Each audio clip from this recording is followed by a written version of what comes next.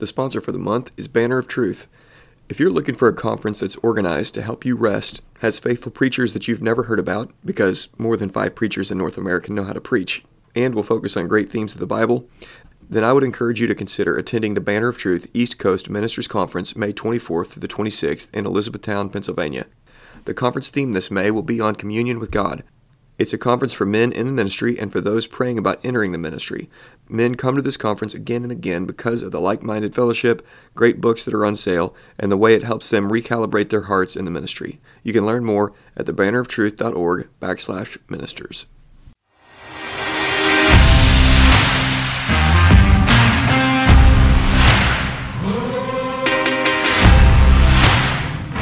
Welcome to the Shepherd's Crook podcast. The Shepherd's Crook exists to provide care, counsel, and resources for pastors. You can get more information at theshepherdscrook.co. My name is Jared Sparks, and I'm a pastor coming alongside other pastors, reminding them of the chief pastor.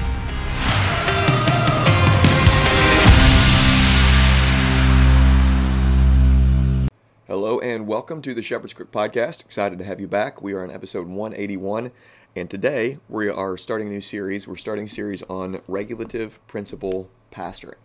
So what is a pastor supposed to be, and what is a pastor supposed to do? And this is a podcast back talking about pastoral ministry. I've been doing a lot of other things, and hopefully you've enjoyed those series. We're kind of getting back to the grassroots of the Shepherd's Crook podcast, dealing with pastoral ministry. I've done something like this series before, but I wanted to revamp it, rework it, and put it back out and get a video going for Gab. And I hope this is helpful for you. I want to go ahead and give a shout out to the Banner of Truth, and thank you so much to the Banner for being a sponsor for the month.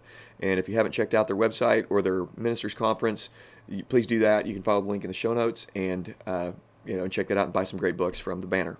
Okay, so today we're starting in the 7-week series. Week number 1, we're talking about who is a pastor. What is a pastor supposed to be? And so before we do that, we're going to go ahead and pray, ask for the Lord's help, and we're going to start with talking about my favorite liberal, which is Eugene Peterson. But let's go ahead and pray. Lord, we need help and wisdom always. We just ask for direction. Lord, we need men of courage that are willing to stand up and do what you've called them to do. And Lord, every generation has pastors, unfortunately, that fail, that have moral failures, sin failures, and don't finish well. They just don't make it. And Lord, we pray that you would help us to be the kind of men, the kind of pastors that not only make it, but honor you through the process, that walk humbly and serve humbly before you and men. And Lord, just help us to do that. Lead us as we work through this 7-week series about pastoral ministry, and help me to be faithful to your word. I trust you're going to. In Jesus' name, amen. All right. Pretty excited about this. Now, I love Eugene Peterson, not because I agree with him on everything. He is an egalitarian, but he's a different kind of egalitarian. He doesn't care what people think. He really doesn't. He was speaking in the 90s, late 80s and early 90s, against megachurch ministry at a time that megachurch ministry and seeker-sensitive understandings of the church were just massive, gargantuan scale. And here was Eugene Peterson speaking against that and speaking against it boldly, and I just appreciated it. And he has 5 works on pastoral ministry that are phenomenal, that I really encourage you to read. This quote comes from The Contemplative Pastor. This book is phenomenal, and I mean, with anything, right? You're eating the meat, spitting out the bones. There's always going to be some bones in almost everything. Anything that I say, I hope you're able to walk in the wisdom of being able to do that and say, okay, what has been faithful here? What could have been said better? What needed to be said stronger? What was said too strong? You get the point. But I want to start because I want to explain some confusion that exists, and it existed in me when I first got into ministry. When I was sitting in an office at the first church building that we were using, we were actually renting out a local teen town in our area. And I remember sitting in the office and thinking, what in the world am I supposed to be doing? Okay, I know that I'm supposed to read, study, pray, Acts 6, that I'm supposed to be devoted to ministry of the word and prayer. But what does that look like throughout the week? I mean, what am I supposed to actually be doing? And so I just did a ton of study, and I didn't know exactly what to do, but I knew I was supposed to study. And what I want to do here is provide guidance for guys like that, or for guys that have been in ministry for decades, but have had ministry handed to them from the congregation or from deacon boards or from elder teams, and haven't actually done the work to ask and get answers for the questions about what we are supposed to be doing. Eugene Peterson, he sums up this problem really well in this book in page 18, and this pastor or this this little section is called the Unbusy Pastor, chapter 2. Here's what he says. I am busy, and by the way, this is provocative. This is one of the reasons also that I liked him, is that he was like a shock jock, but in the best sort of way. Here's what he said. I am busy because I am lazy. I indolently let others decide what I will do instead of resolutely deciding myself. Okay, this is the heart of the issue here about pastoral ministry. Is pastoral ministry handed to you by people who don't know what ministry is? Or are we going to the scriptures and saying, speak, Lord, your servant is listening, and get answers to what pastoral ministry is from God's word? He continues, I let people who do not understand the work of the pastor write the agenda for my day's work because I am too slipshod to write it myself. The pastor is a shadowy figure in the minds of people, a marginal person vaguely connected with matters of God and goodwill. Anything remotely religious or somehow well-intentioned can properly be assigned to the pastor. So what Eugene Peterson is talking about is the kind of pastor who sits around and does anything that's remotely close to being religious work to fill up their schedule. So the schedule gets filled up, but the schedule gets dictated to the man because the man is too slipshod to dictate the schedule himself. And what I want to help you do is get some handles on pastoral ministry. Why I've called this regulative principle pastoring is because we're almost all familiar with that language when it comes to the Lord's Day gathering, that we are not just free to do whatever we want to do, we have to do what's prescribed to us, and the parameters and the way things have been prescribed to us in God's Word for when we come together as God's people. And I think that there's also a regulative principle type of looking at pastoral or shepherding ministry. So this is what we're doing. We're laying it out. We're not going to let people dictate our schedules for us. By the grace of God, we're going to say this is what pastoral ministry is, and we're going to be proactive. And what I want to encourage you with is to take control of your life to the degree that that's a godly thing. Don't take control of your life to the degree that you think you're sovereign over your life or that somehow you're God. I'm not talking about like some sort of God complex, but I do want to encourage you to get a positive vision for pastoral ministry and then walk in that, so that you're not always just lagging behind and just waiting for everybody to tell you what you're supposed to be doing. Be proactive about it. Okay, let's look at the confession, the London Baptist Confession. This is coming from chapter 6, Article 10, and Article 8. And I want to read this because we can get some handles historically of what pastoral ministry is, and we can know what pastoral ministry is to a certain degree, but then we got to build this thing out because the scriptures say more than what the confession says. And also, we're going to be hitting these in a non-sequential order, but we will get to these. I wanted to go ahead and just lay out 3 things that the London Baptist Confession says, and starting with Article 10, and then we'll go to 8. Here's what it says. The work of pastors being consistent to the attended the service of Christ in his churches in the ministry of the word and prayer, with watching for their souls as they must give an account to him. Okay, so that is crucial to pastoral ministry of the word and prayer, and watching, being a curator or care of the souls of which we will have to give an account. So how does that then practically work itself out then? The care of souls. What does that look like through the week? And then in Article 8, here's what it says. A particular church, gathered and completely organized according to the mind of Christ, consists of officers and members, and officers appointed by Christ to be chosen and set apart by the church, so called and gathered, for the particular administration of ordinances and the execution of power or duty. Okay, so they are to properly administer the ordinances and execute power in the way that God would have them execute power. So then, again, let's put some flesh on that. How does that work itself out? So we're going to start today at the very beginning of what regulative principle pastoring looks like. Who is the man supposed to be that is the pastor? What is this Christian man? And we see this from 1 Timothy chapter 3, and Titus chapter 1 is also where we get qualifications for a pastor. And then 1 Peter chapter 5 gives us some direction on what shepherding ministry looks like. So it kind of, again, puts some flesh on some of these definitions here. After we get the qualifications in 1 Timothy 3 and Titus 1, we get 1 Peter 5. That's really helpful in helping us and guiding us. But we're going to look at 1 Timothy chapter 1 today, or chapter 3 today, and we're just going to look specifically at the man. Because most pastors, if you don't get this right, if you don't get that the man that's called into ministry is just simply a Christian man who's called to lead his family well, if you don't get that, just a normal Christian dude who's able to love God and love others, If you fail at this point, then you end up failing in ministry. You just end up having a sin failure and you don't finish strong. And we're going to look at a quote about that here in just a minute Okay, here we go. 1 Timothy chapter 3. This is a trustworthy saying. If anyone aspires to the office of overseer, he desires a noble task. This is the point one. This is the week one. This is the big idea. If you're going to be a pastor, if you're going to be God's man, you have to be a man after his own heart. You have to be a man of God. This is where all pastoral failures happen. It's because a man cannot be the man that God has called him to be. He just fails in this area, in just basic Christian manhood. The specific requirement here, the first one, is a proper aspiration to this work, and it's called a noble work. And we need more and more young men, by the way, that are looking forward to the day that God may call them to be this kind of man. If he's got this kind of integrity, we want young guys to grow up and aspire to this good work. It's a noble task. It's a noble call. Is there glory in other work? Of course. But there's a peculiar and a particular glory to this work of pastoral ministry. So he must have a proper aspiration. So this is not selfish motivation. This isn't just a self-centered, self-indulgent need and quest for power to be able to hold or lord over people. This is a proper aspiration for this noble work to oversee the people of God. And we see that this has to be a man, he. And we make no apologies about that. That's where Eugene Peterson was just flat wrong. He desires a noble work.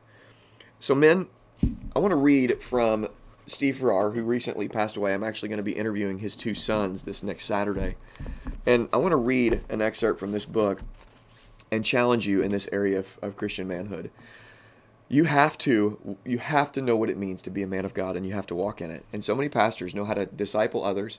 They know how to run programs. They know how to administer and walk in giftings of administration. They know how to prepare for a sermon, and they get up every single week to preach a well-crafted, well-put-together. They lay out their manuscript or outline, and people come to them and pat them on the shoulder afterwards, and they say, "Good job, brother." They know how to lead men's ministry and challenge men, or at least they try to. They know how to do these kinds of tasks. They know how to be the political side of working a crowd, that kind of thing. But so many pastors simply fail at Christian manhood. The man who's desiring the noble task gets caught up in the work and doesn't know, just simply forgets to walk in basic spiritual disciplines. Okay, this is Steve Farrar talking about Howard Hendricks, the late professor. Both these guys have now passed away. And Steve Farrar's mentioning what Howard Hendricks did with these 252 or 46 pastors that he talked to. Over a 2-year span, what Howard Hendricks found was 246 pastors that had walked in a sin failure. So what's typically called a moral failure, I think it's more accurate just to say it was a sin failure. They disqualified themselves from ministry. And here's what he found about these 246 over a 2-year period. And how crazy is that? That he was able to find 246 men who had sinned and disqualified themselves from ministry just over a 2-year period. 246. I mean, it's insane. Look around you. How few men have finished ministry well without a moral failure? Their kids still love them. I mean, there's so few of them. I know one who has finished well. One. And I've been in ministry for a while, and I've known a lot of pastors. I know one pastor who has started and finished well. And we can get into I've done a series on what is finishing well also. But here's what Dr. Howard Hendricks observed. After interviewing each man, the 246 that disqualified themselves, Dr. Hendricks discovered 4 correlations running through the experiences of the entire 246 who derailed. Here's number 1. Here's what he found in the area of the sin failure. None were involved in any kind of personal accountability group. Now, guys, this is crucial. Pastors have to have friends in their local church. Don't buy the lie that you cannot be friends with people in your local church or friends with your fellow elders. You have to be. Here's the deal. If you don't have deep friendships in your local church, you cannot have accountability. Real, true accountability requires friendships. You cannot get in the grill of another man and address him in the way he needs to be addressed if you aren't deeply friends with that man. Now, you still have to reprove and rebuke with all authority as God would have you, with the Word of God. But if the pastor is going to start and finish well, if you're going to do pastoral ministry the way God would have you do pastoral ministry, you have to have these men, these elders around you who are able to speak into your life and hold you accountable to the things you say you believe. I mean, this is discipleship 101. Accountability groups didn't start with, the 1990s men's ministry. Accountability goes all the way back in the scriptures, where brothers are encouraging and discipling one another and entrusting the gospel into the hands of faithful men who will entrust the gospel to them afterwards. This is basics of Christianity. Christianity 101. Have somebody in your life that's going to hold you accountable to the things you say you believe. That's going to be able to address situations that need to be addressed. And if you don't, and if you buy that lie that your friendship has to be all with people outside of your local church, then it's just a matter of time. If you don't have real accountability, and that is predicated upon real friendship, if you don't have real friendship with people, you're gonna end up at some point having or walking in some sort of sin and not having anybody to talk to about it, and nobody to get in your face and say, you got to quit this immediately, or you got to take a season away, man. This is disqualifying. You have to have men in your life that are going to hold you accountable. Now, then next, point 2, each had ceased to invest in daily personal times of prayer, scripture reading, and worship. Seriously? I mean, neglect of the spiritual disciplines in the life of the pastor. Why? Well, it's because so many pastors are doing so much work preparing to preach Sunday morning, Sunday night, Wednesday night, or whatever, that they fail in the basic spiritual disciplines. And men, if you'll have accountability, if the man of God will get up every morning and read the scriptures and pray and have communion with God, then this is a deterrent to moral failure. I mean, nobody wants to morally fail, right? Nobody wants to sin and disqualify yourself from ministry. And so read God's word, receive from him, and respond to him in prayer. Point 3, over 80% of them became sexually involved with another woman as a result of counseling the woman. In other words, they were spending significant portions of their schedule with women other than their wives. Friends, my goodness, don't spend time with women that aren't your wife. For goodness sake, know yourself. I mean, this is just guard yourself from that. I don't disciple any women other than through preaching ministry. I'm not friends with other women except the wives of the men that I'm friends with. And that, I've talked about it before, I'm not texting them to hang out with them. We don't do that. Your best friend is your wife. And so don't become friends with other women. Other than, of course I'm friends with women in our church, but not in the way that I'm friends with my buddies, for goodness sake. I'm not going out and hanging out with them. And so we hang out with them in so much as we hang out with our buddies. We've got to walk in wisdom. And then fourth, without exception, each of the 246 had been completely convinced that moral failure will never happen to me. Guys, if we don't walk humbly before God and others, if we don't get these basics of spiritual disciplines down, if we don't just pray, hear God speak, respond to him, just walk as a Christian man, we cannot be the men that God has called us to be as shepherds. If your spring is completely dry and you're just going through the motions, and you might be very good at going through the motions, you might be very good at working a crowd, you might be very good even in a counseling situation. But if you can't just behind closed doors be the man that you are in public, then moral failure is coming. And so what I want to say is that today is just nail this point home, is that you have to be a man of God. And if you're not, you can't be a pastor. You can't shepherd your family. You can't take care of your family. You're disqualified from ministry. And under the surface, you're going to be able to, for a while, on the surface and in public, play the game. You're going to be able to maybe even get a bigger church. You might be able to get a bigger salary. You might write some books. You might do this or might do that, whatever it may be. But if there's a rotten core, your wife's going to see it. Your family's going to see it. And eventually, if you don't have any accountability, if you don't have real friendship, if you're spending time with a lot of ladies, you're going to fail. That's just how it is. 246 over a 1 year period. Okay, guys, we're going to spend 7 weeks talking about pastoral ministry. This is week 1. And so each week we're going to lay out what the scriptures have prescribed pastors to do. We start with who is the man today. This is who is a pastor supposed to be. And he has to be a godly man, a Christ-like man, a man that understands the gospel, loves God, loves the grace of God, and is transformed by the power of the gospel, and then is humbly walking with the Lord. Do you know how precious it is that there is therefore now no condemnation for those who are in Christ Jesus? Have you gotten over the grace of God? Well, turn back again and remember what Christ has done for you, and then walk and live accordingly. Respond to him in obedience. Yes, Lord Jesus, whatever you call me to do. and have that childlike faith. Recover that. And Pastor, if you're out there and you're listening, and you're just, feeling like, man, I just have lost or forgotten my first love. Well, return again to Christ. I mean, He's there in open arms. And there's no condemnation even for you right now. And so repent, return to Christ, and walk humbly before Him and others. Okay, guys, I hope this has been helpful. Please subscribe, share, do all the things. You guys know what to do. And I hope you have a great rest of your week. Hey guys, you've been listening to the Shepherd's Crook podcast. Thanks so much for tuning in. If you have any questions about the ministry, or if you would like to talk with me, please feel free to reach out, and please visit our website at theshepherdscrook.co.